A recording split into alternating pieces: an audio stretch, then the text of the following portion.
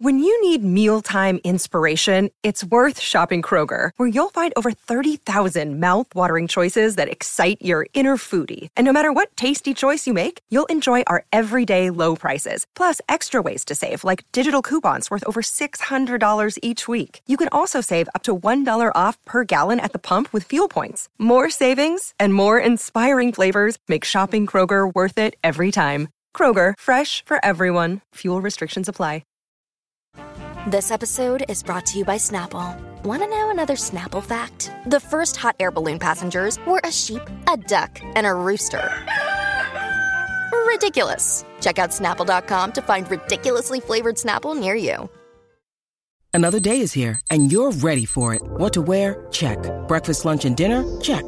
Planning for what's next and how to save for it? That's where Bank of America can help.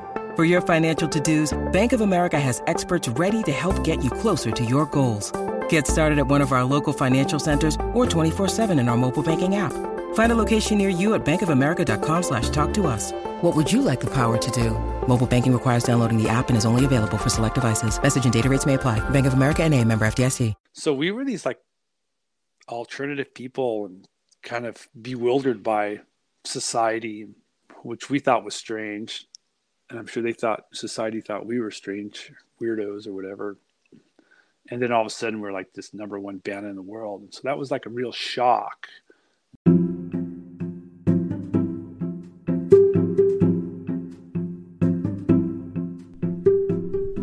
Hello, I'm Mike Hipple, and welcome to another episode of Live Through That, the companion podcast to my book, where I look at influential 90s musicians and where they are today. On this podcast, we dig deeper into a pivotal moment in the life of one of the artists I feature in the book. Today, we're talking with the musician, activist, farmer, bassist, and accordion player Krist Novoselic, talking about his salad days before his band hit it big. You may have heard of that band, Nirvana.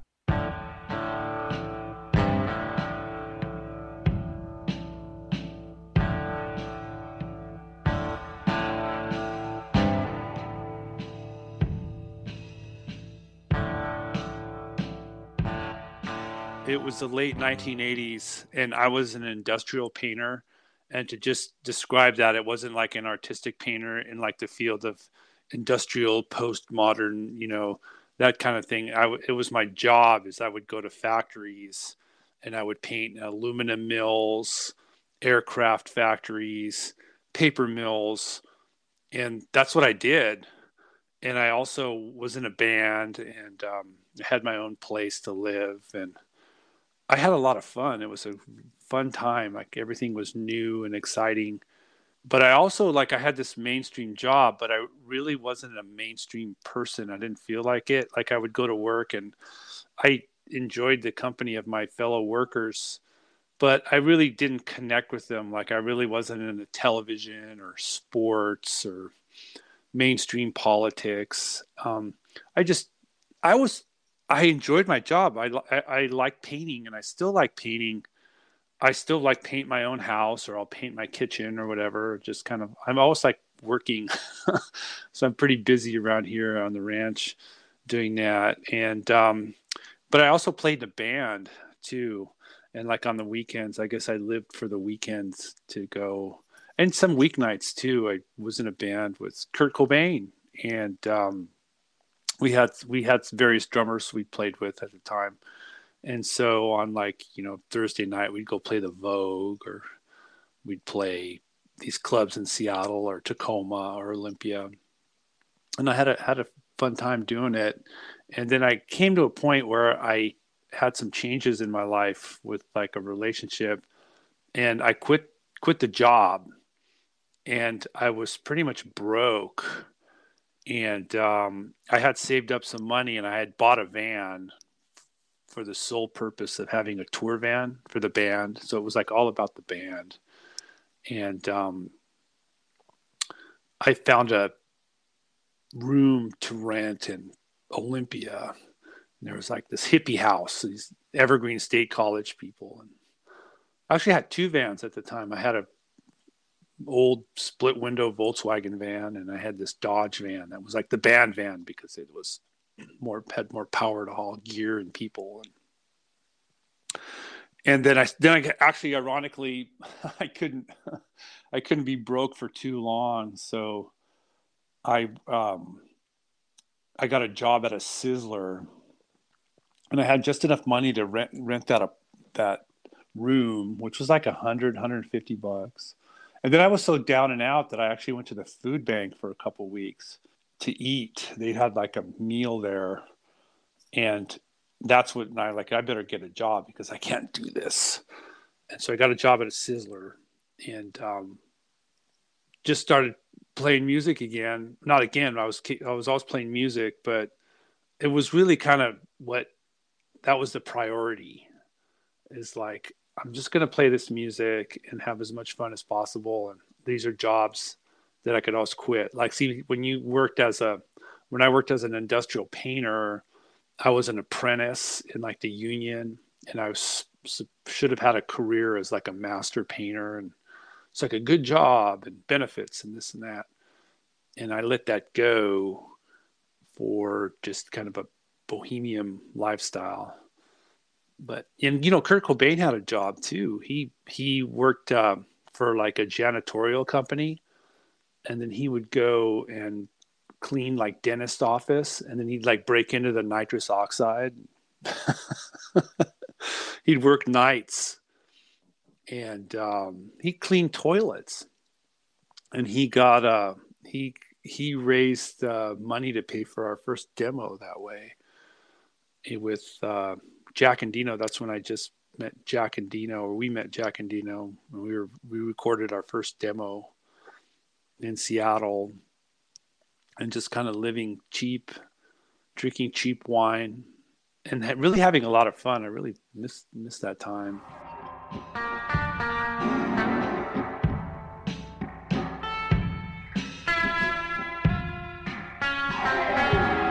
Yeah, they came in with me, and they did 5 hours of recording with Dale on drums, and they didn't have a band name. And most of that stuff has been released. I think about half of it is on Incesticide. Couple tracks ended up on Bleach, and the rest of it is on the box set. That's producer Jack Endino, who, aside from producing those early Nirvana tapes, also worked on Soundgarden's Screaming Life, Mudhoney's Superfuzz Big Muff EP, and L7's Smell the Magic.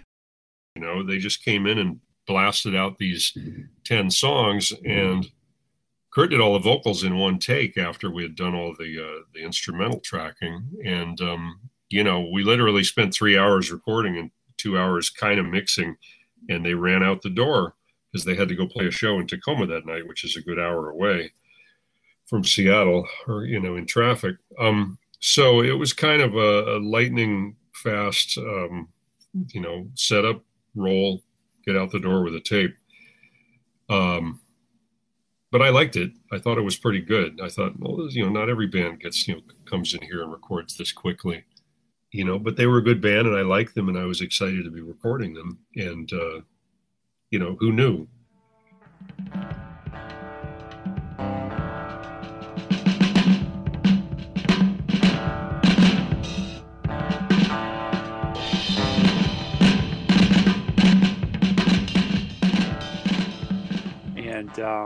The Seattle music scene was really coming up, and there were these bands that were getting notoriety, especially in the British press.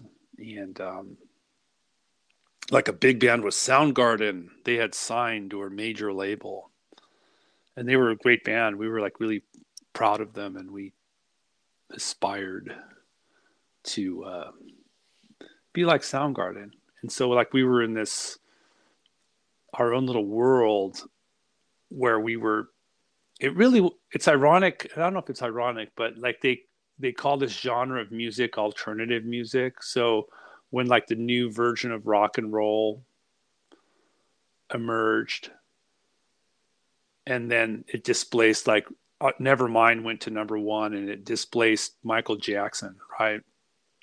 And so instead of saying that that's rock music now, they called it alternative music to just, I guess, preserve the status quo, or try to. So like, oh, this is the real music, then there's the alternative music. So I was offended by that whole idea. And then we were like alternative people. We were just weren't really into mainstream culture, identified with punk rock music and the do-it-yourself ethic of it all. And so we were just like working and playing, rehearsing a lot, building up our chops, and just getting better as musicians. Kurt was a really talented songwriter, and he just kept writing songs. He was very motivated.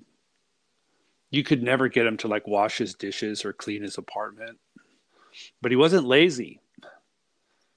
And he was focusing on just the creative aspect. And he took a break from music. He would do sculpting, like he would get clay and make these cool sculptures, or paint, or write stories and those things. And so we just focused on the music, and then one thing led to another, and a lot of people know all these stories anyway. And we were like the biggest band in the world. But what happened is that the mainstream came to us. Like nobody expected Nirvana to be a big band. And the proof of that is, the evidence is that when the Geffen Records, our major label, debut, they printed up, quote unquote, only 50,000 copies of Nevermind, which is like alternative indie gold, right? And so like there was a time where Smells Like Teen Spirit was blowing up. It was all over the radio. It was on MTV on heavy rotation. And then you couldn't buy the compact disc. People would go to like Tower Records or these stores and just like, we don't have it. So that added to the mystique of it. Like it was, you couldn't obtain it. And so we were these like alternative people and kind of bewildered by society, which we thought was strange. And I'm sure society thought we were strange weirdos or whatever. And then all of a sudden we're like this number one band in the world. And so that was like a real shock. And so you have to like work through that and adjust to that. And it took me a while to adjust to it. And one of the things that would happen is I'd have dreams. The royal road to the subconscious is the dream, is your dreams. And so I would have dreams where like I was naked in public and like, oh my God, like, why didn't I put my clothes on? And I'm like in a group of people and I'm just like, I just felt exposed. Then there was all this pressure on Kurt because he was out front, he was singing. So he really had that pressure, and he could never seem to let go of that pressure. And there we were. And that's what happened is like on a personal level, how you deal with that. And then here it is, like we're almost in 2022. And I've been through some things where I'm actually reconnecting with that person from the late 80s and like circa 1990 Chris. It's just like, and I can do that because of the luxury that Nirvana affords me. And so that's where the luxury that Nirvana affords me, like some people have mansions in Beverly Hills, private jets, yachts, or whatever, expensive cars. But my luxury is that because I don't have to work at a Sizzler or as an industrial painter, that I could make this life for myself. So society's kind of nuts, and you see it on social media especially. Maybe these are these latent behaviors that are part of our evolutionary psychology that we've brought with us over thousands of years, and they manifest themselves a certain way in social media and how people, out-group effect these things, cancel culture. And then I just like, I don't need to do this.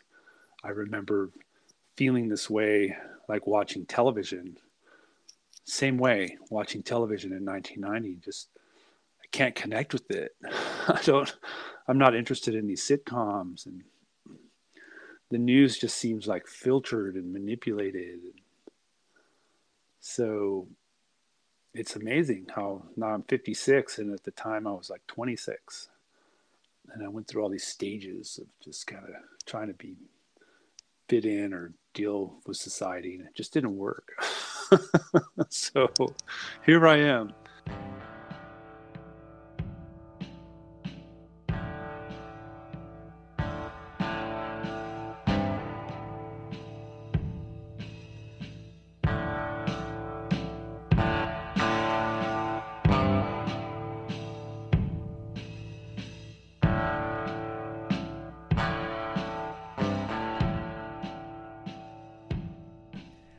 Thanks, Chris, for giving us a glimpse into the early days of Nirvana. At this point, we usually move on to talking about inspirations, and we start there, but we move a little bit into what he's up to today with his activism. What I'm inspired with is I'm making a lot of music. I've been playing accordion and fingerstyle acoustic guitar. I'm really influenced by John Fahey, this American primitive guitarist, and I try to play like he does. And so I'm doing a lot of music, and should have couple projects coming together here in 2022. In 2016, I earned a Bachelor's of Science degree in social sciences, and I did most of it online for Washington State University, and that was a big commitment. I did it part-time, like 3/4 time. I would go to school, or half-time, because I still made music in the meantime. I won a Grammy and went on tour and things like that. I was studying in college, right? And actually, I was recording with Paul McCartney. That cut me some slack. And Paul was doing his vocals, and I was actually in this corner, listening, but I was also finishing up this paper. And then when he finished his last note of his vocals, I pressed submit. And the paper went... I submitted the paper. I got an A. And then now I started online college again for Masters of Legal Studies. It's like a mini master's. If you go full time, it takes a year to get this Masters of Legal Studies. So, but I do it part time again because I have other commitments and things. So I'm studying environmental law, and that's what I do. My politics. It's always been policy oriented and wonky, but I really participated in politics with I was a chair of the Democratic Party in Wahkiakum County for 4 years, but I quit in 2019, and I'm independent now. And these political narratives just seem like they're manipulation on the right and the left. And instead I make these deep policy dives. And so I'm really into campaign financing, electoral systems, and now I'm taking the deep dive into environmental policy with water and oceans, because I live on the mouth of the Columbia River. So right now I'm studying ocean law. So I recommend to people, if you are interested in politics, it's just don't listen to these politicians because they're manipulators.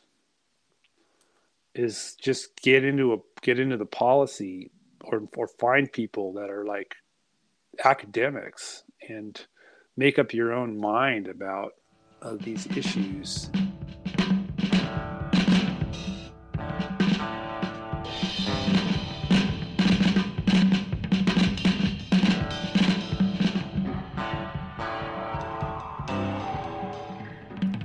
And that's all for today's episode. We'll have new episodes out every Tuesday. Be sure to look for my book, Live Through That, available everywhere now. Thanks for listening, and we'll see you next time.